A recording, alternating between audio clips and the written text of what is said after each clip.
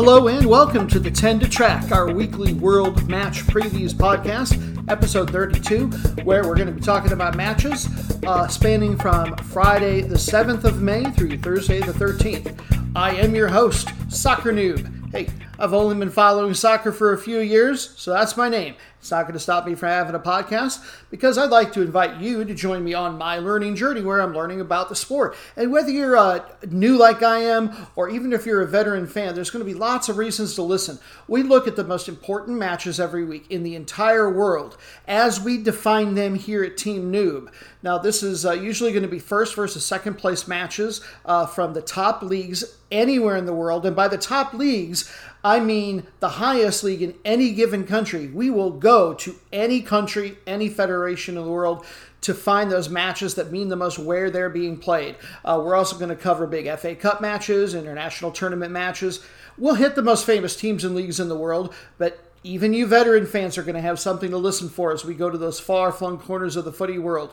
Joining me as always is my co-host, 9-year-old daughter, Person Noob. Hello! Daughter dearest, start the countdown for the fine peoples, would you? Match number 1! As always, we keep things chronologically oriented here. Match number 1 is a Friday match from the Saudi Arabian Professional League, the top flight there. This is the number 4 ranked league in the AFC, and being one of the big 6 leagues, that means that the top teams are a pretty big deal from there. Your Champions League winner, for example, is almost always going to come from one of those top 6. There's a real gap after that.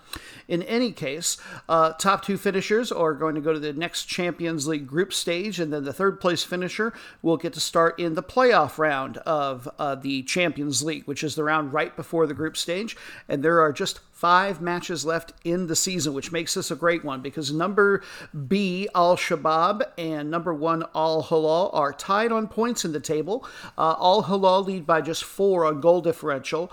They in turn lead Al-Ittihad by 2, and then Al-Tawun are in 4th place, 7 points back of the 2 leaders. These two, of course, did play earlier this season at Al-Hilal, and the match there went to a 1-1 draw. A little bit about each. Al-Shabaab, which translates to the youth, so sort of their Juventus. Nevertheless, their nickname is more formally the White Lion. Seems like every soccer club is a lion. I'm going to start rooting against non-lion teams, I think. In any case, they play out of Riyadh, the capital. And interesting history between these two, because many decades ago, it happened to be that there was a fighting within the early leadership of the Shabab club, and some of the leadership took the best players with them and formed Al-Hilal. So I have a feeling that this derby has always had a little bit more spice than some others in the world may have. Shabab has appeared to kind of have the title in hand, it looked like, but then they went on a 3-match winless skid. They did just come back off that. They beat number 13 Al-Bateen to get off the schneid, so to speak.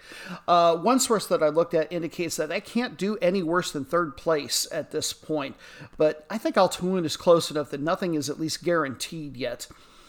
This team has 9 Champions League appearances to their credit historically. Most recently, they participated in 2015.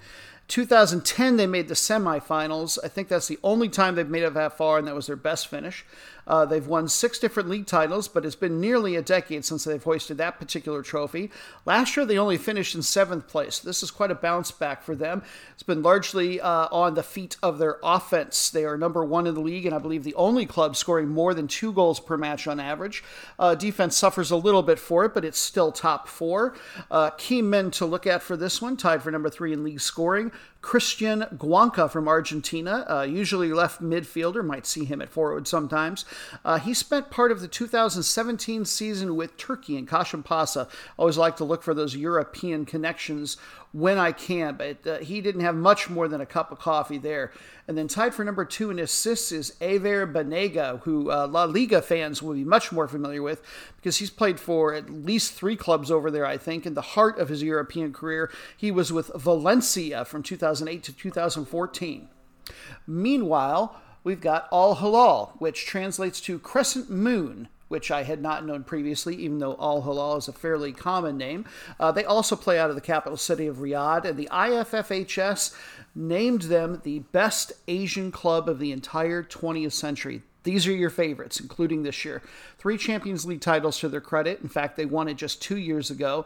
They've taken the league title 16 times, and they are the defending champions. They're still alive in the current going AFC Champions League. They only finished in second place in their group, but because they were one of the 3 best group second place finishers, they got to advance to the round of 16, and they are going to be facing Esteghlal, an excellent club out of Iran. They haven't been super strong formed lately either. They've lost 2 of their last 3. But that said, you're talking about Champions League level competition. They haven't played a league match in something like 3 weeks. Second best offense, number 1 defense, number 1 league scorer. I've talked about him on previous broadcasts. Bafatimbi Gomis. He is a veteran 35-year-old forward striker. Premier League fans, yes, he was with Swansea City from 2014-16. And if you like your football French, he was with Lyon from 2009 through 2014. And then tied for second place in assists in the league, Abdullah Al-Hamdan. Interestingly, he came over from Shabab just a few weeks ago in February for 3 million Saudi riyads on a 5-year deal. That's about $800,000 American.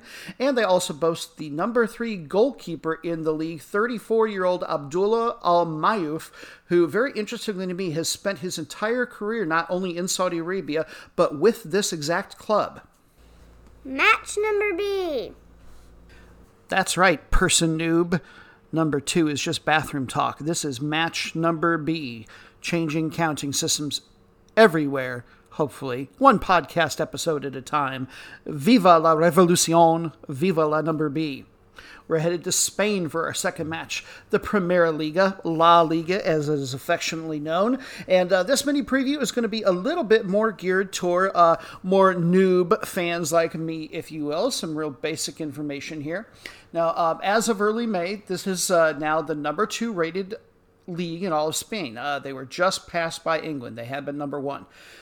Let's see. This is going to be a really interesting matchup. It's number 3 Barcelona in the table taking on number 1 Atletico Madrid.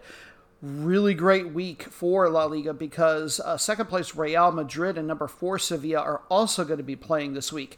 At the time that I scouted the game, this may be changing between then and by the time you hear this, but Atletico Madrid 76 points in the table, Real Madrid 74, Barcelona 74, Sevilla 70. It's going to be a race for the ages.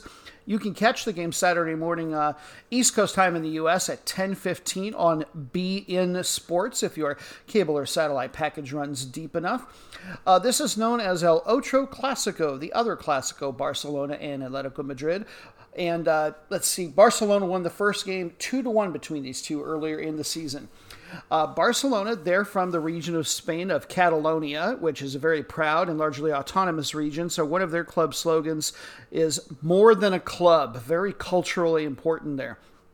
And I like this club in particular because they're one of the ones in the world that is owned by their supporters. Love it when that happens. Same reason I'm a big fan of more or less the entire German Bundesliga. This club is ranked second best of all clubs in all of Europe by UEFA. They have won 3 FIFA Club World Cup titles. Most recently in 2015, they were named world champions. 5 times they won the UEFA Champions League. 4 of those titles came in this century, but it's been a few years. 2014-15 was the last one. 26 league titles, just astounding, and 10 of them within the last 20 years. They last won it in the 2018-19 season, looking to get back on top. They're in fine form. They have won 4 of their last 5. The offense is simply out of this world. They average over 3 goals per game, and they have the best goal differential in the entire league. Number 1 league scorer, and he's tied for number 3 on assists, which is not necessarily what I would have guessed on the latter part, but the infamous Lionel Messi. And he has spent his entire career here with Barcelona, been there since 2004. And we have a USA connection, 20-year-old Dutch-born fullback, so a defender, Serginho Dest is with this team and starting to get more and more playing time. Meanwhile, Atletico Madrid. This is very much one of your big working-class clubs of the entire world. During the Franco era in Spain, they did sort of have more of the blessing of the government than they usually get, but by and large, a working-class club. They're ranked as being tied for fourth best in all of Europe by UEFA. They have never won the Champions League, but they've finished runner-up 3 different times. 2015-16 was the last one. 10 league titles historically, but only one of them this century, and that was in 2013-14. They are in fine form as well, having won 3 of their last 4. Statistically, they are outstanding. Second best offense, very best defense, number 2 on goal differential. Number 4 league leading scorer is one of the more famous football players of modern history, Luis Suarez from Uruguay. Striker, 34 years old. Very much the Mike Tyson of the footy world, if you will. He is infamous for having bitten opponents 3 different times. Somebody get the man a therapist. He was, interestingly, with their opponents today, Barcelona from 2014 until last season. Tied for second best on assists is Marco Llorente, a midfielder, 26 years old. And the number 1 goalkeeper for that number 1 defense is, I can't remember if he's from Slovenia or Slovakia. I think the former. But in any case, it's Jan Oblak, and he has been with this club a long time, since 2014. Match number 3. This is another Saturday match, and it's one of only 2 FA Cup matches that we're going to be covering this episode. Now, that's noteworthy because there are a ton of FA Cup final matches this week. I want to cover all of them. There's also a lot of big semifinal matches. I would love to look at some of those, but we try to keep this to something like an hour. And, of course, 10 matches, although 13 with the bonus matches, because we don't totally believe in math here. In any case, I've chosen to focus on league play versus FA Cup play for the most part, since in particular in Europe, the seasons are coming to an end, and Champions League berths are at stake in those domestic leagues. Now, usually the winners of FA Cups, they only get automatic berths into secondary international tournaments, like in Europe, the Europa League, or they may even only get to go to the tertiary new Europa Conference League. In Africa, the winner gets an automatic berth into their Confederation Cup, which is their secondary one instead of the Champions League. But this one is special because neither of these teams from this particular country's top-flight domestic league are going anywhere but down. They're both very much at the bottom of the standings, yet one of them will get to play internationally. The match itself, let's get into it. We're headed to South Africa for their FA Cup final. This is both of these teams are out of the number 6 league there in Africa. Winner's going to get about 7 million rand, or about $500,000 in American, as it's converted, I think. And again, they'll get a Confederation Cup berth for their trouble. This is going to be played in a neutral site, the city of Bloemfontein. Usually the format of this tournament, they've got all of the 16 Premier League teams playing, and then the top half from the year before from the second division, and then 8 teams that have qualified through various amateur paths. This year, amateur football has been completely suspended in South Africa. Thank you so much for that, COVID. Boo. So this year, it's all 16 teams from each of the top 2 leagues, and there won't be any amateur ones. Your matchup looking to raise that trophy and somehow get to Europe are TTM. They are listed as the host team officially, and they are taking on Chippa United. Should be a good one. Both games in their Premier League season domestically there went to draws, 2-2 and 1-1. Let's learn something about each. TTM, I'm going to take a crack at the full name. Shakuma Cha Madzivandila. I'll let you Google it up. Oh, and FC on the end. They play out of a town in the province of Limpopo called Thohoyandou. It is in the northwest part of the country. City of about 70,000. They don't have a whole lot of history there. This doesn't just happen in Europe. They've been trying to buy their way to the top, and so far they've done it. In 2017, the ownership for this group bought the Division II license for a club called Milano FC.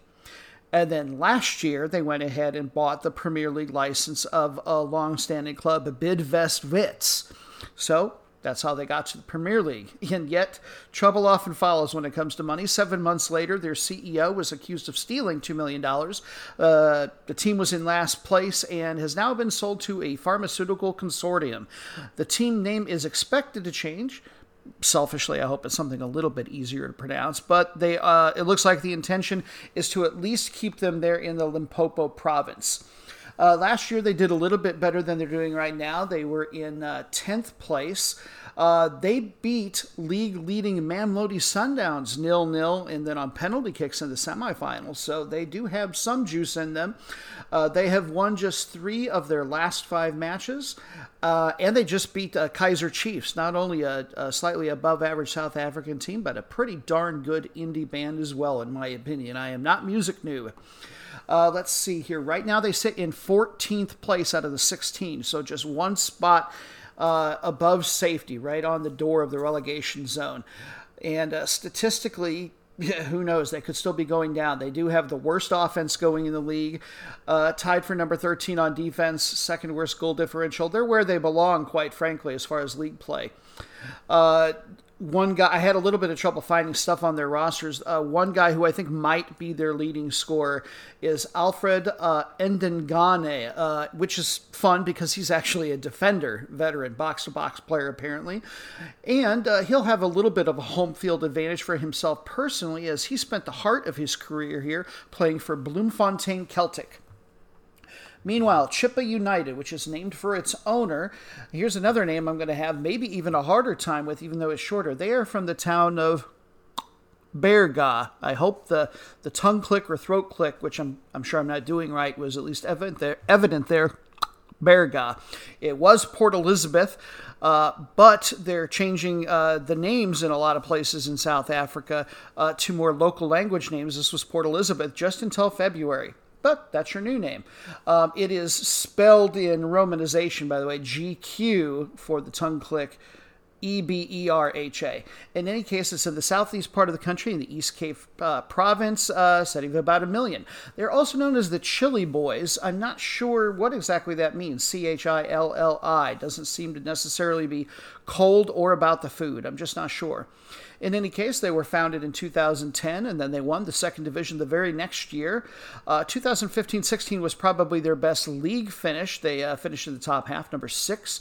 Last year, 11th place. They had a little bit easier time, presumably in the semifinal. They got to face a Division II club, Pretoria Callies, and they beat them 0-1.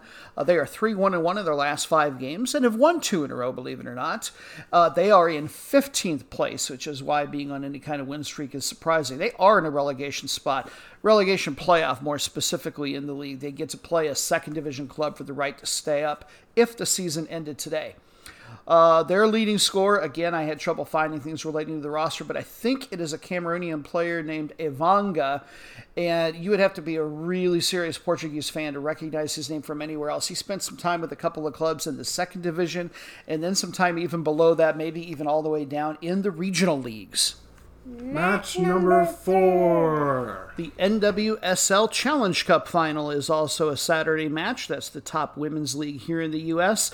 And the Challenge Cup, they started it last year as part of trying to get everything in with COVID. Maybe they were planning to do it otherwise, but I don't think so. But in any case, it is essentially a preseason tournament. It's they divide the 10 teams into 5-team divisions, East and West. They play a single round robin, and then a championship game. And that championship game is the New Jersey, New York, Gotham City FC versus Portland Thorns. Let's see, Gotham City, they are also known as the Bees, stylized as B-E-E-Z. There doesn't seem to be a letter B anywhere in their name, and their colors are not B-oriented, so I'm not sure what the deal with that is, but perhaps you can let me know at Twitter, Soccer Noob USA on there. This is the team, if you're a little bit familiar with the league but don't recognize that name, it's because it's a rebranding. It's the same club, but they were known as Sky Blue FC. Last year, they finished in a very abbreviated regular season in 4th place, and that's tied for the best that the team's ever done. Now, as far as the playoffs, in 2013, they did make the semifinals. This year, they are 2-2-0. Their last 2 games were 0-0 draws. The offense has been pretty middling, as you might imagine, but they've got tied for the best defense out there in the East. And these guys are no slouches, or gals, I should say, They beat the North Carolina Courage, a real powerhouse of a team, by 1 point in the East table.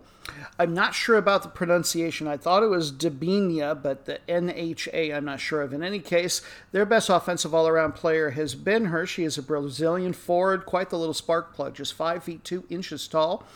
She played for the aforementioned North Carolina Courage from 2017 through 20, and she has earned over 100 caps for the Brazilian women's national team over the last decade. Meanwhile, certainly your favorites, the Portland Thorns. They've won the playoffs twice, most recently 2017. They also had the best record and won the Supporters' Shield last year.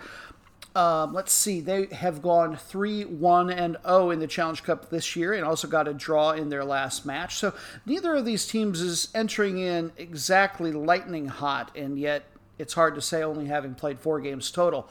They did win the West somewhat handily. They beat OL Reign, formerly Seattle Reign, by 3 points. Number 1 offense, tied for the best defense out West. And I think the gal who's going to win it for them, stand on her head, is goalkeeper Adriana Franch. Match number 5.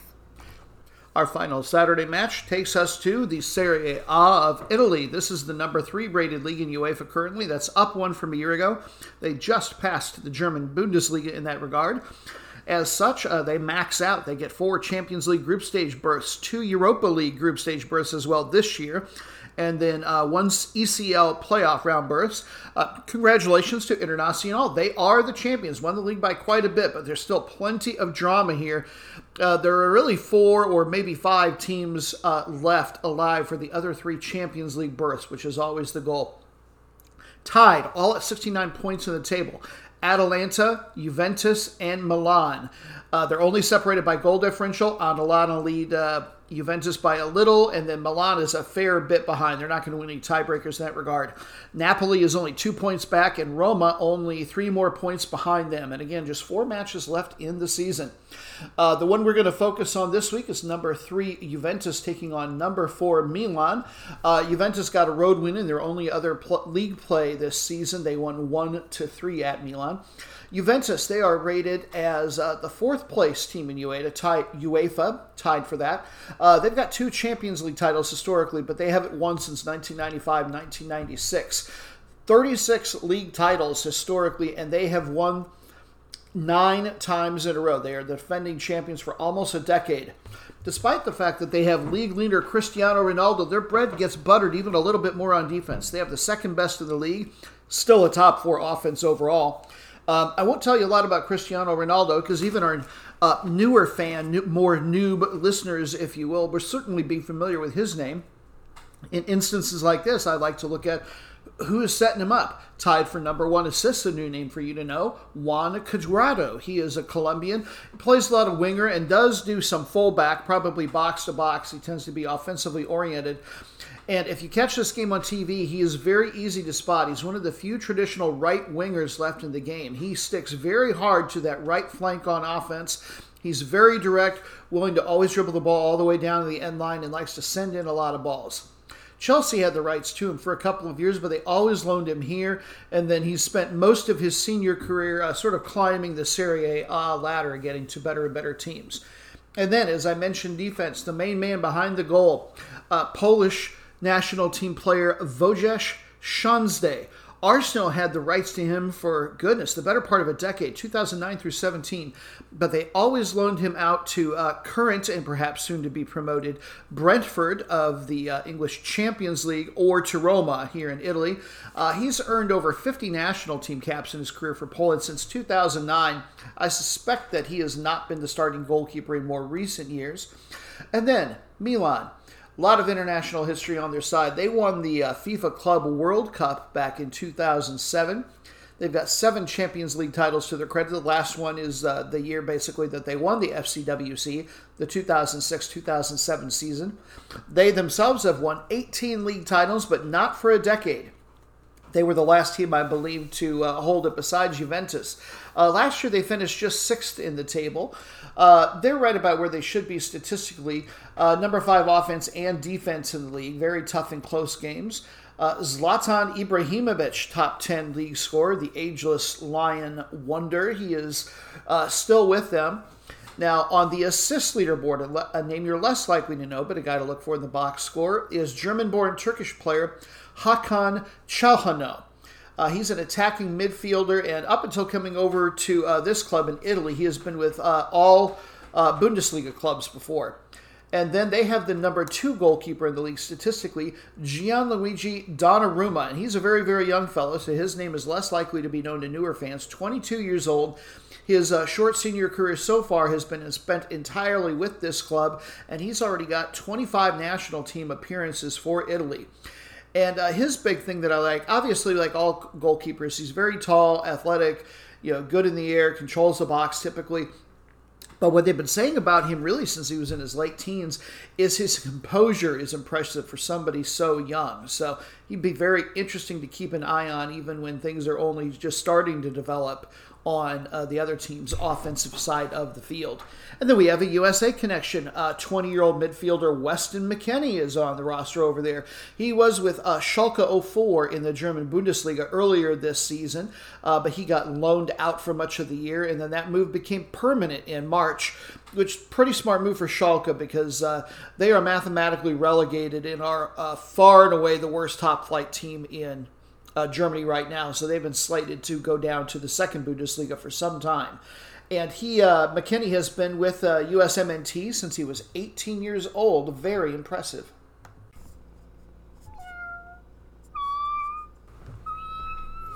Yes, Person Noob's imitation of our kitties. That, for some reason, has come to signify that it's time to take a break from our tracking of the coming week's matches and do what we purport to do in our show's name, and that is actually track. Let's get into the recap of last week's featured tracked matches. Match number 1 was a Friday match from the AFC Champions League, the last match of the group stage there. Al Duhail took on Al Ali, and it was a 1-1 draw. Michael Alunga, who we said to look out for, had a goal for Duhail.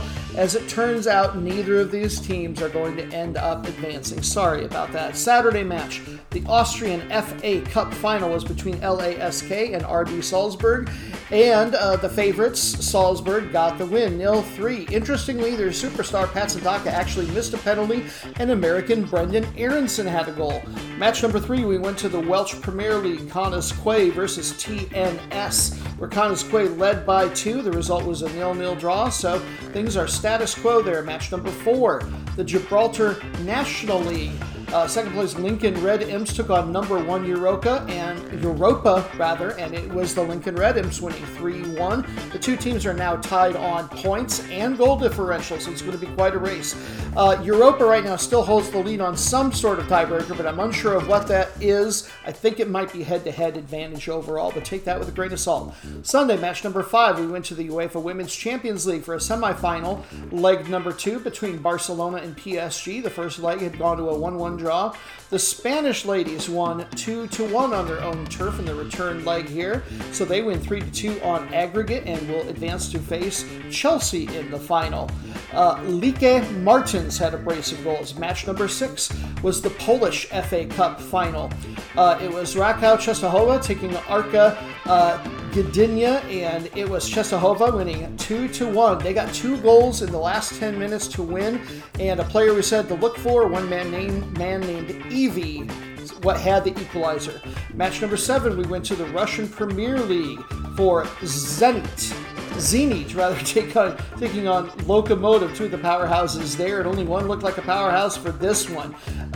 Zenit won 6-1. It was a possibility for our route of the week had we known. Guy we said to look for, Sardar Azmon, had a hat trick of goals, and congratulations to Zenit St. Petersburg. This gives them the league crown in Russia. Match number 8, we went to the Andorran Primera Divisió, the second to last rated league in all UEFA, for number 1 Interclub de Escaldes taking on second place Sant Julia, and there was no result. The game, it turns out, was either moved or I had misinformation. It's going to be held on May 23rd. Monday, match number 9 was the Hungarian FA Cup final.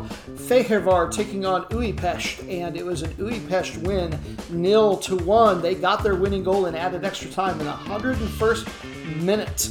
and perhaps it was destined to be. Fehérvár lost 2 players. They were down 2 men because of 2 second yellows to red cards in the 90th minute and then the 97th minute.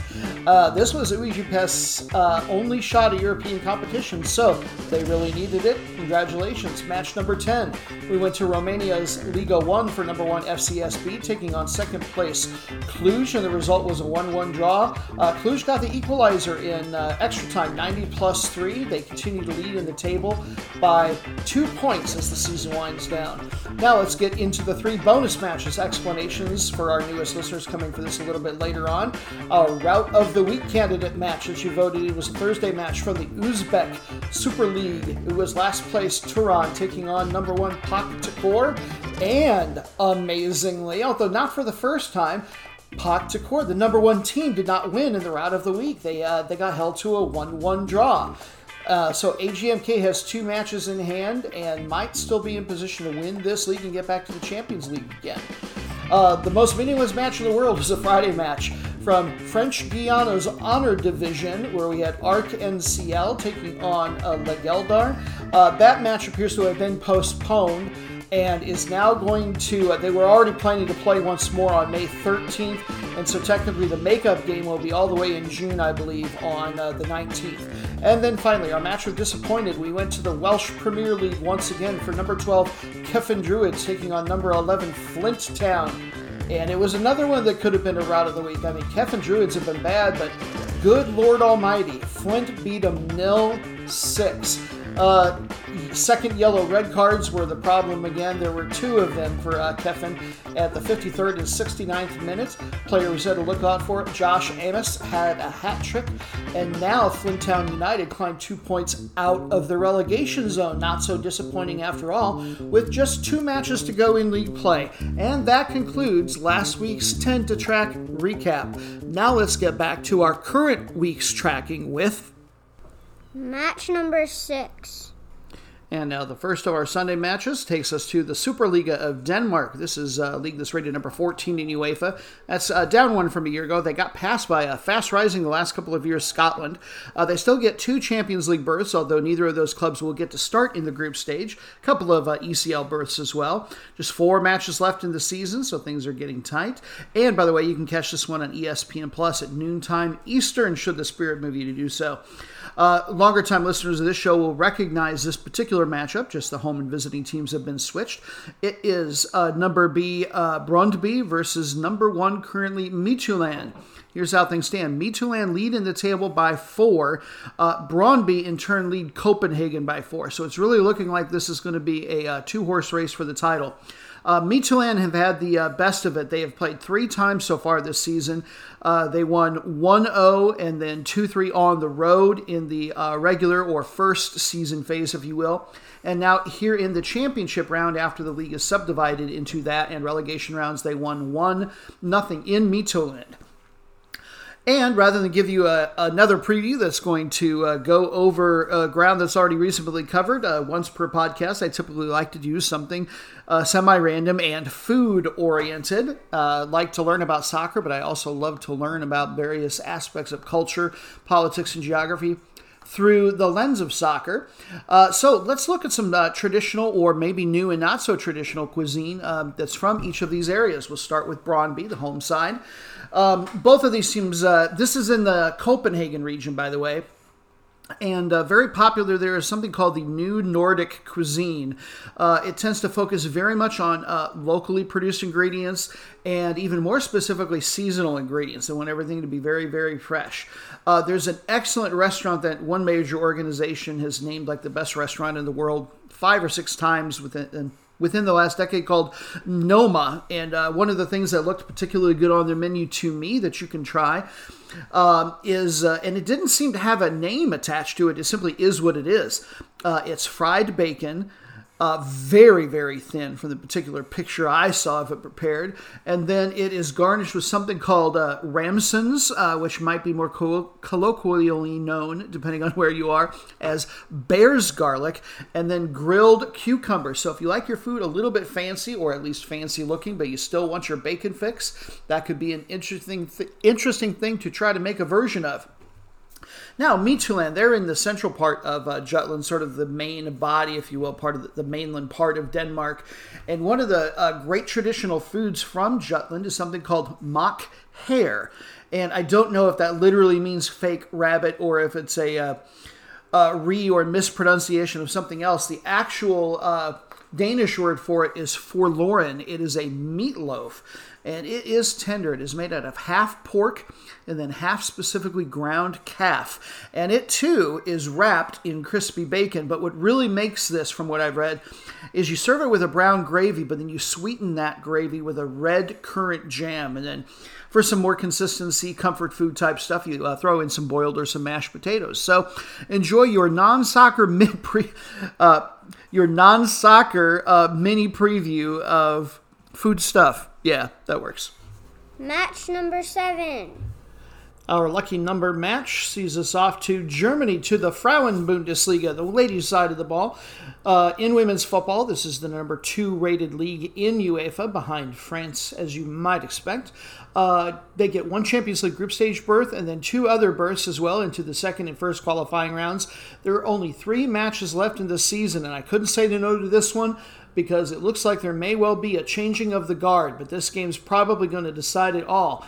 It is second place VfL Wolfsburg versus number 1 Bayern Munich. Right now, it is Bayern leading by 2 points, and they won the match at home this season between the two, 4-1. Let's talk a little bit about the reigning champs Wolfsburg first. First, a little bit about the city, just because I didn't know the particulars. It's not that big a city, only about 125,000, but it is the richest city in Germany as far as per capita income due to the auto industry. It's very, very strong right there in Wolfsburg. They have won 6 league titles. 4 of them have been the last 4 straight titles. They've been the German powerhouse. They've won the Champions League title twice, 2013-14, before Lyon over in France started their big run. They were the runners-up last year, in fact. This year, they only made it to the quarterfinals. They got upset by Chelsea. English clubs have really been up and coming for women's football. But domestically, 10 straight league wins. They are still in pretty darn good form. Second best offense, defense, and goal differential in the league. And the lady who could be key to them defending their title once again, their best scorer is number 5 in the league, Janet Jakobfi. She is Hungarian, second striker, sort of midfielder, tends to play behind a true striker. Meanwhile, Bayern Munich looking to take the crown from them. They have won the league title 3 different times, 2015-16 the last time. Last year, they were runners-up to Wolfsburg, looking to flip the script on that this time. Let's see, their best Champions League finish, that was 3 years ago. They made the semifinals. They've never won it. They just lost in the Champions League group stage recently. They had a big lead over Chelsea and then lost 1-4 on the road to blow their lead. And now Chelsea have made it all the way to the final of that tournament. They have won 4 of their last 5 league games. On offense, they're just about unstoppable. They are almost scoring 4 times per match on average. They've got the second best defense. They and Wolfsburg are both the 2 that let in less than 1 goal every other game.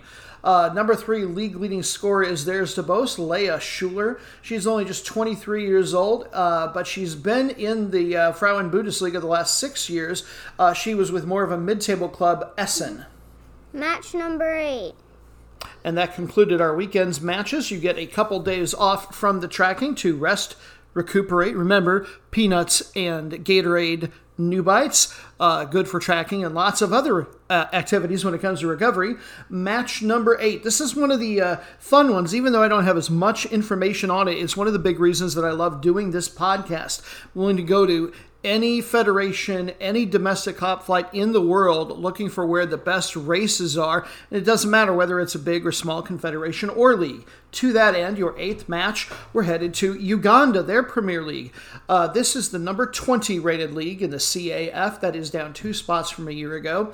Like all the leagues outside of the top 12, they get just 1 Champions League berth and then 1 Confederation Cup berth. That is their version of Europa League, the secondary international tournament there. And there are about about 2/3 of the way through the season.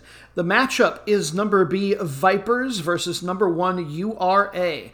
And it is a tight one. URA lead by just 1 point in the table. And then Vipers, in turn, lead number 3, Express, by 3 points. So we're going to have at least a 3-team race, it looks like, to the very end.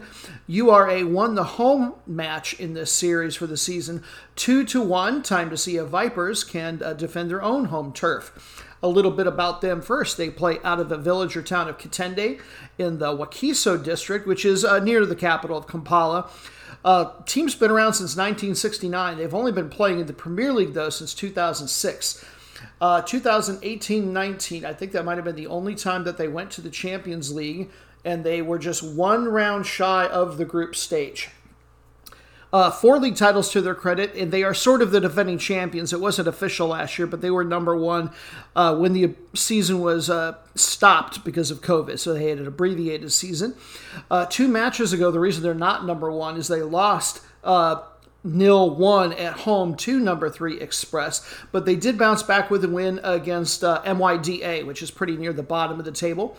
They average over 2 goals per game, which is good for being tied for the number 1 offense in the league. They've got the second best defense, and they are tough in tight spots. They just have tied for the 4th best goal differential. Meanwhile, URA, this is like rooting for a team that I've seen a lot of army teams and government agencies, but this one, URA, is the Ugandan Revenue Authority, so it's like rooting for the IRS. Kind of strange to me. In any case, they do actually play right in the capital city of Kampala. They were founded in 1997 and have been playing Premier League since 2002. They've been to the Champions League more than once, but they've never been past the first round. They've won 4 league titles, but it has been exactly a decade since the last one. They are 2-1 in their last 5, and the loss in there was in the FA Cup, not in league play. So league play, they've been on a pretty good run. They lost to Express, oddly enough, that name coming up again. They've only got the 5th best offense. The defense is where they excel, 2nd best, and they are the ones with whom the other team is tied for having the 4th best goal differential. Now, you could say to yourself, I don't know a whole lot more about the race in Uganda or Ugandan football than I did before. But you know what? You know a little bit, and that's probably more than anybody else you know. Match number 9. So that is the last of our first versus second place and other big league matchups for this podcast episode. Our last official match of the 10, yes, we'll still have our 3 bonus matches to go after that, is going to be yet another FA Cup match. And it's not even going to be a final. I could have filled 4 episodes with everything I wanted to do this episode. So, we're going to do something unique here with the slot for match number 9. I want to acknowledge and encourage you to look up and follow any or all of these FA Cup finals around Europe and the globe that might interest you for geographic or any other reasons whatsoever. So, the management, let's cue the dramatic music. Here are your FA Cup Finals finalists that didn't make the cut for the 10 to track. Friday, Finland. Wednesday, Russia, where Division 2 side Kirlia Sovetov are one of the 2 finalists and could be heading into international competition with an upset win. Kosovo. Dukajini is a Division 2 team and has a chance at European competition if they can win the FA Cup final there. Lebanon. And on Thursday, Denmark, Germany, Ukraine, and finally, the United Arab Emirates President's Cup, their FA Cup, where Shabab Al-Ahli and Al Nassr are both just on the outside looking in for possible Champions League berths. You're all talented and beautiful, but this time of year in particular, not everyone can win a place in the 10 to track pageant. Hey, at least we didn't make you all parade around in swimwear. And match number 10. We're done. Finally. And so, pray tell, what FA Cup match in the world could possibly outweigh all those beautiful, darling FA Cup finals? Well, we're headed to the Coupe de France, that is France's FA Cup, where the winners are going to get to go to the Europa League group stage, but not the winner of this game. This is only a semifinal, in fact. But I didn't want to wait for a final to give some love to a team from all the way down in the 4th level of the French pyramid. They have nearly gotten to the pinnacle, a semifinal. This is GFA Rumilly Valliere, and they are taking on AS Monaco. And yes, I had to pronounce that several times even after writing it out phonetically. I probably still got it a little bit wrong, but there you go. They're from the 4th level, and unless they win this game, probably never to be uttered again on the podcast necessarily, even though it is a beautiful French name. Just amazing that they've been able to do some giant slaying and get this far. So let's talk about them a little bit. They are from the 4th division, again, as I mentioned, of the French football pyramid. That league is called the Championnat National 2. And in fact, this isn't even a league that's national in scope. This is one of 4 regional leagues that all carry that CN2 moniker. That said, the club's been around since 1932. And the reason they're in such a small league, well, they're in a very, very small place. They're in the village of Rumilly in the department of Haute-Savoie. And the region might be more better known to you potentially is Auvergne-Rhône-Alpes. The village itself has only maybe 20,000 people, very, very touristy. It's the department itself is pretty much right on the border with both France and Italy, to give you some idea geographically. Now, if there's any chance this name rings a bell to you, it's because the village or town of Chamonix is nearby, and they were the host of the first ever Winter Olympics all the way back in 1924. The entrance to the Mont Blanc tunnel that goes to Italy is over here. The team isn't even having a very good league season, to be honest. They're only in 11th place out of 16, 8th best offense there. They really struggle on defense for 11th best. Last year, they won the Championnat National 3. Again, this is the highest they've ever even been in the league pyramid system. They've won one of their last 2 league matches. They've obviously been having a ton of success in the FA Cup, or we wouldn't be talking about them. And the most recent giant that they got to slay was League Two's Toulouse. Toulouse. I'm hoping they'll lose because it's fun to root for an underdog, but that's the name of the club, and League One fans will be familiar with them. This is a team that doesn't compete for the title, but has been in League One quite a bit in recent years. They have had some luck on their side. They do a random draw every round to determine where these teams are going to play. And Rumilly have gotten to play 5 of their 6 FA Cup matches at home. And twice they've had to win on penalty kicks. Both of them went to 6-5. So crossing our fingers, which doesn't really work for radio or podcasts, but there you have it, that this team can pull the upset. Nothing against AS Monaco, which is the number 37 ranked club in all of UEFA. This is the sort of powerhouse Rumilly are going to be up against. Monaco, let's look at their resume. Champions League runners-up back in 2003-2004. 8 League One titles, most recently in 2016-17, before they had to kind of fire sale off a bunch of players.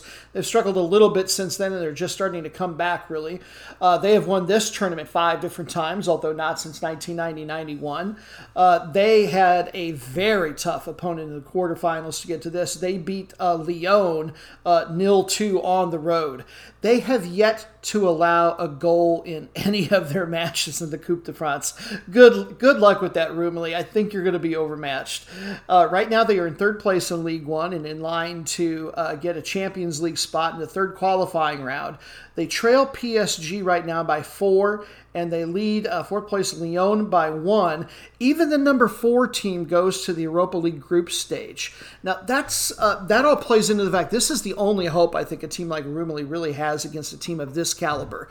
There's very little to no chance that AS Monaco isn't at least going to qualify for the Europa League, and obviously they want to get to the Champions League. Plus, historically, the Coupe de France, there's even been talk of canceling it. It isn't that big a deal even compared to other FA Cups in other major European countries. They have a hard time selling tickets. They don't get a lot of eyeballs on it for TV, although this match might, since you've got such a big underdog. But the point all being, I wonder and sort of hope AS Monaco might rest a lot of their starters for this, not be quite as worried about this particular trophy as they are getting to Champions League. So they rest their starters, save them for league play. In League One, they've got the number 3 offense and the number 4 defense working. Players to look for, tied for number 2 in league scoring there is Memphis Depay.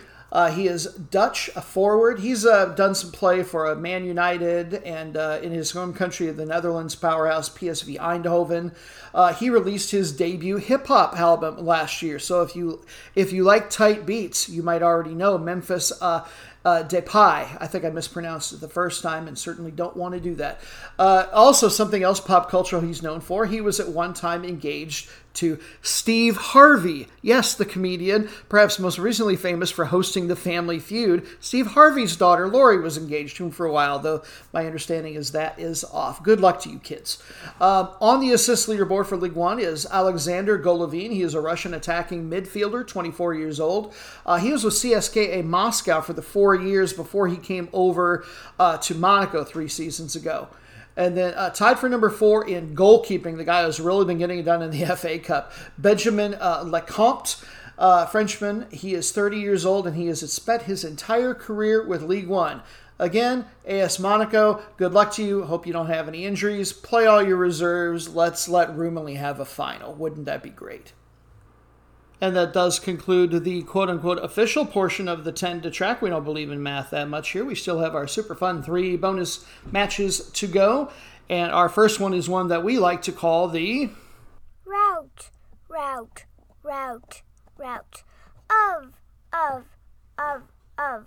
the week. Yes, you voted on the Twitter polls for matches to be covered in these various slots. The first one is a first versus last place matchup from somewhere on the planet. The route of the week. By the way, on Twitter, Soccer Noob USA, thank you very much for finding me there to chat soccer and or to vote in the polls. Our route of the week candidate match that you have voted in is a Saturday match. We head to Luxembourg's national division. This is the number 35 rated league in UEFA, down 1 from a year ago. Got passed by mighty Lithuania. Just 4 or 5 matches to go left in the season, depending on which of the clubs you're looking at. They get the minimum, 1 Champions League and 3 ECL berths. 4 teams are going to get relegated this year, so the last place team is going to be in real trouble. Let's see. And your matchup is last place, number 16, FC Etzella Edelbruck, which I'm still convinced is the name of a minor character from the Golden Girls television show, versus number 1, CS Fola Esch. It's a really tight race, so Fola Esch are not going to be taking it easy on their opponents today. They lead 2 teams by just 1 point. Meanwhile, at Zeta Edelbrook, they are 9 points from safety, so they are not mathematically relegated yet, but it is getting really darn close, and today is probably not going to help their cause, even though they're at home, because someone's going to get their butts kicked. Their Edelbutts kicked. Edelbruck, Edelbutts. Oh, it was funnier in my head. That's okay. Let's learn a little bit about them. Etzella Edelbruck. Edelbruck is a little village, maybe about 10,000. If you're familiar with the town, you might be a history buff. This is one that was liberated by General Patton on World War II, Christmas Day. There is a square and a museum, both named there for General Patton. They have been to the Europa League 6 different times, although most recently it was just 2007-2008. The 6-7 season, they finished runner-up in the league, and that is the best they have ever done. They've never gotten the title. They were in 10th place last year.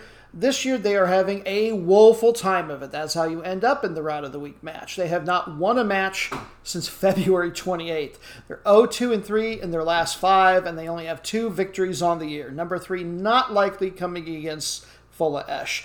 Worst offense in the league by far. They only score an average of a goal 3 every 4 games. Their defense not a lot better. They're tied for number 13 in that regard. What very little strength and hope they have probably rests at the feet of best all-around player Patrick Stumpf, veteran, 33 out of journey and midfielder. I believe he's got 4 goals on the season.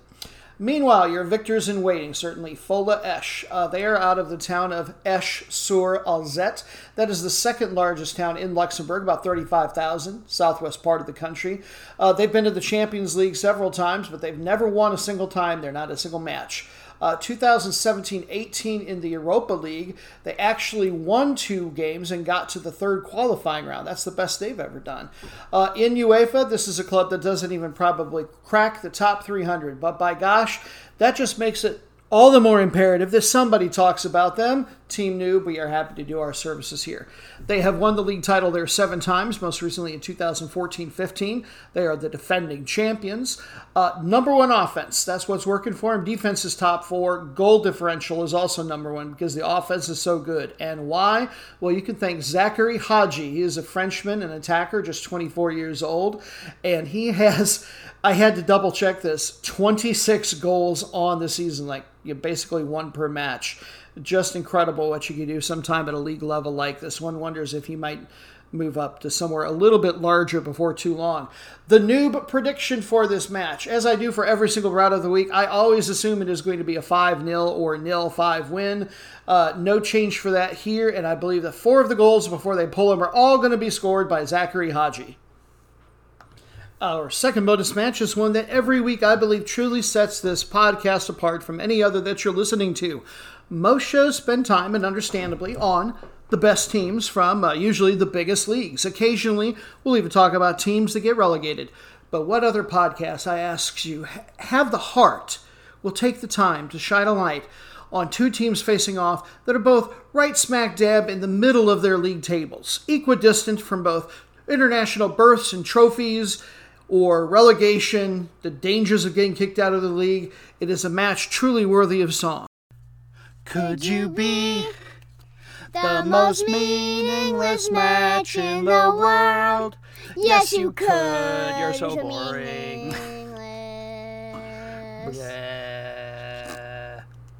And yes, with apologies to Prince, this is the most meaningless match in the world. The one you've selected is a Saturday match from Panama's LPF, the top flight there.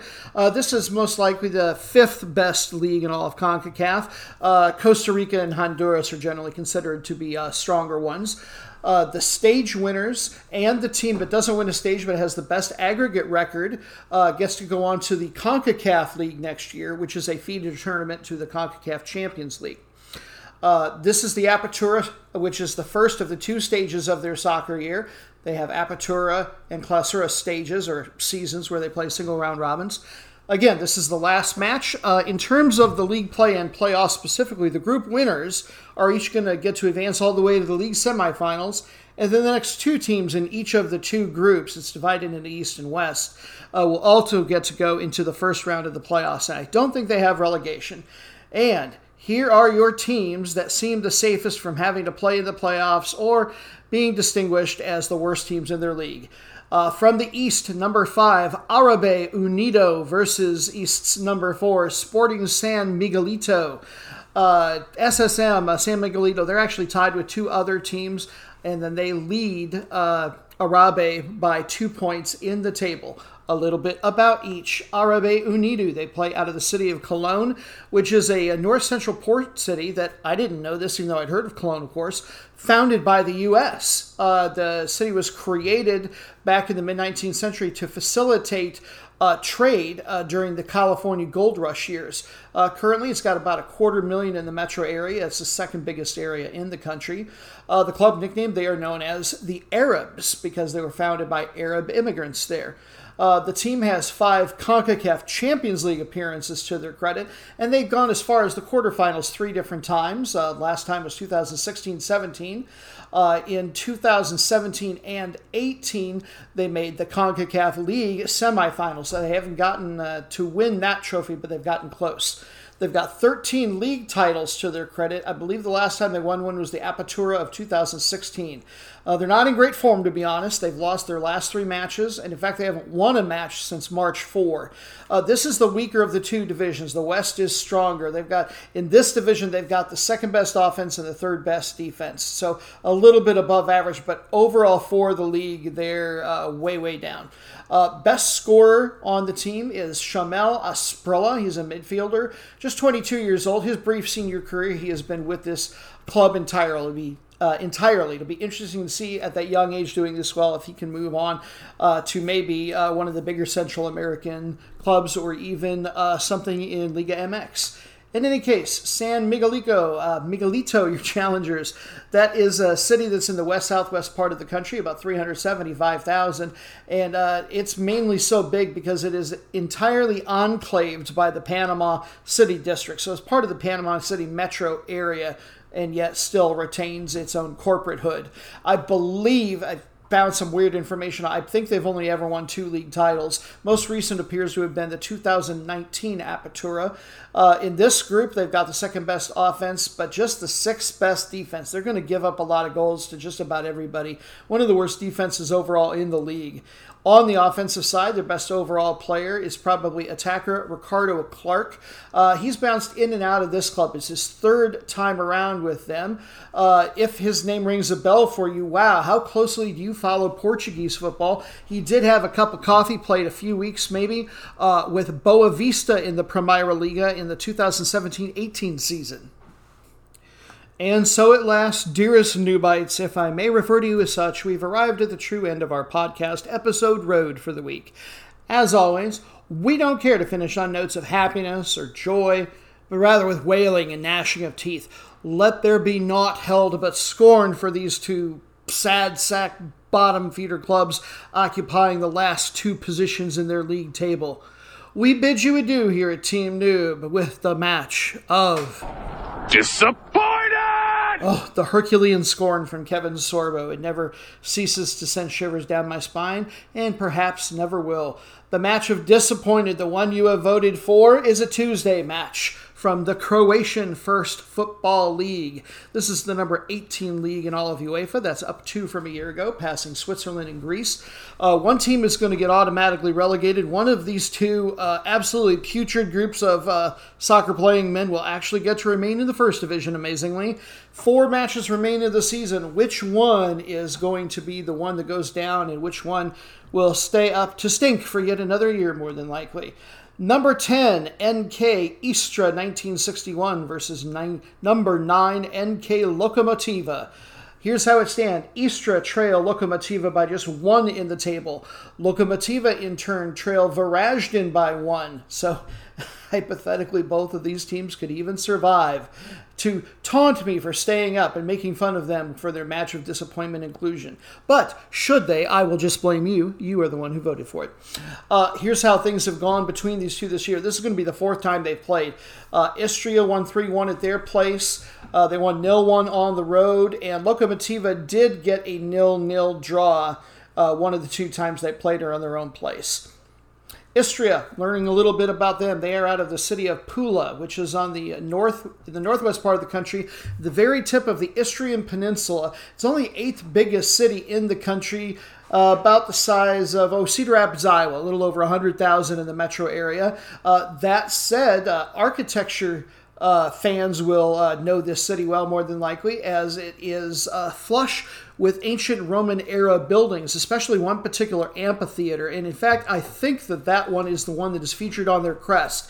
It has what appears to be a coliseum or amphitheater, and then it's got a soccer ball nestled right into it. It's really kind of cool. We had a almost USA connection with this one. An American investment group used to own this club. They only had it for a few years, 2015 through 18, and then they sold it to a consortium of Basque area interests, a group of them.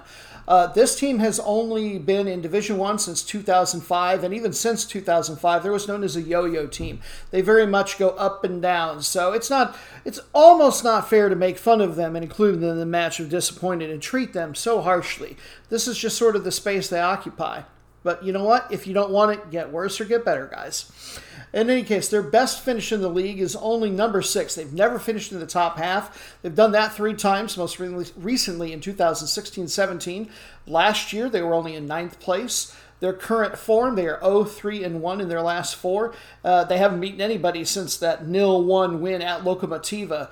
The offense is the real problem. They only get a goal every 3 out of every 4 games on average.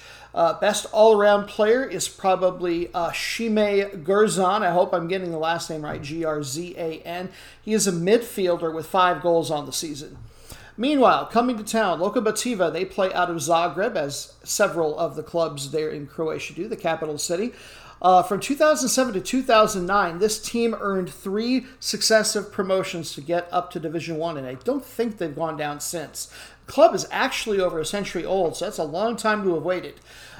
This year, they made their first ever Champions League appearance. Congratulations. They didn't do too bad, it doesn't look like, at least on paper. They lost to Austria's Rapid Vienna in the second qualifying round, 0-1. Then they dropped down to the Europa League and got absolutely whomped at Malmo in Sweden in the third qualifying round, 5-0. Would have been a fine rout of the week candidate match, apparently.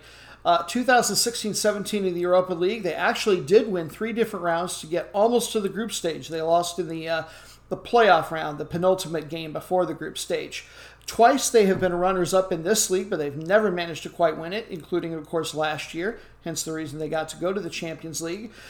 They had been on a real skid and looked like they were for certain the team that was going to go down. They had lost 6 straight, but they've won 2 of their last 3, so they're gaining a little bit of form trying to climb out of the cellar.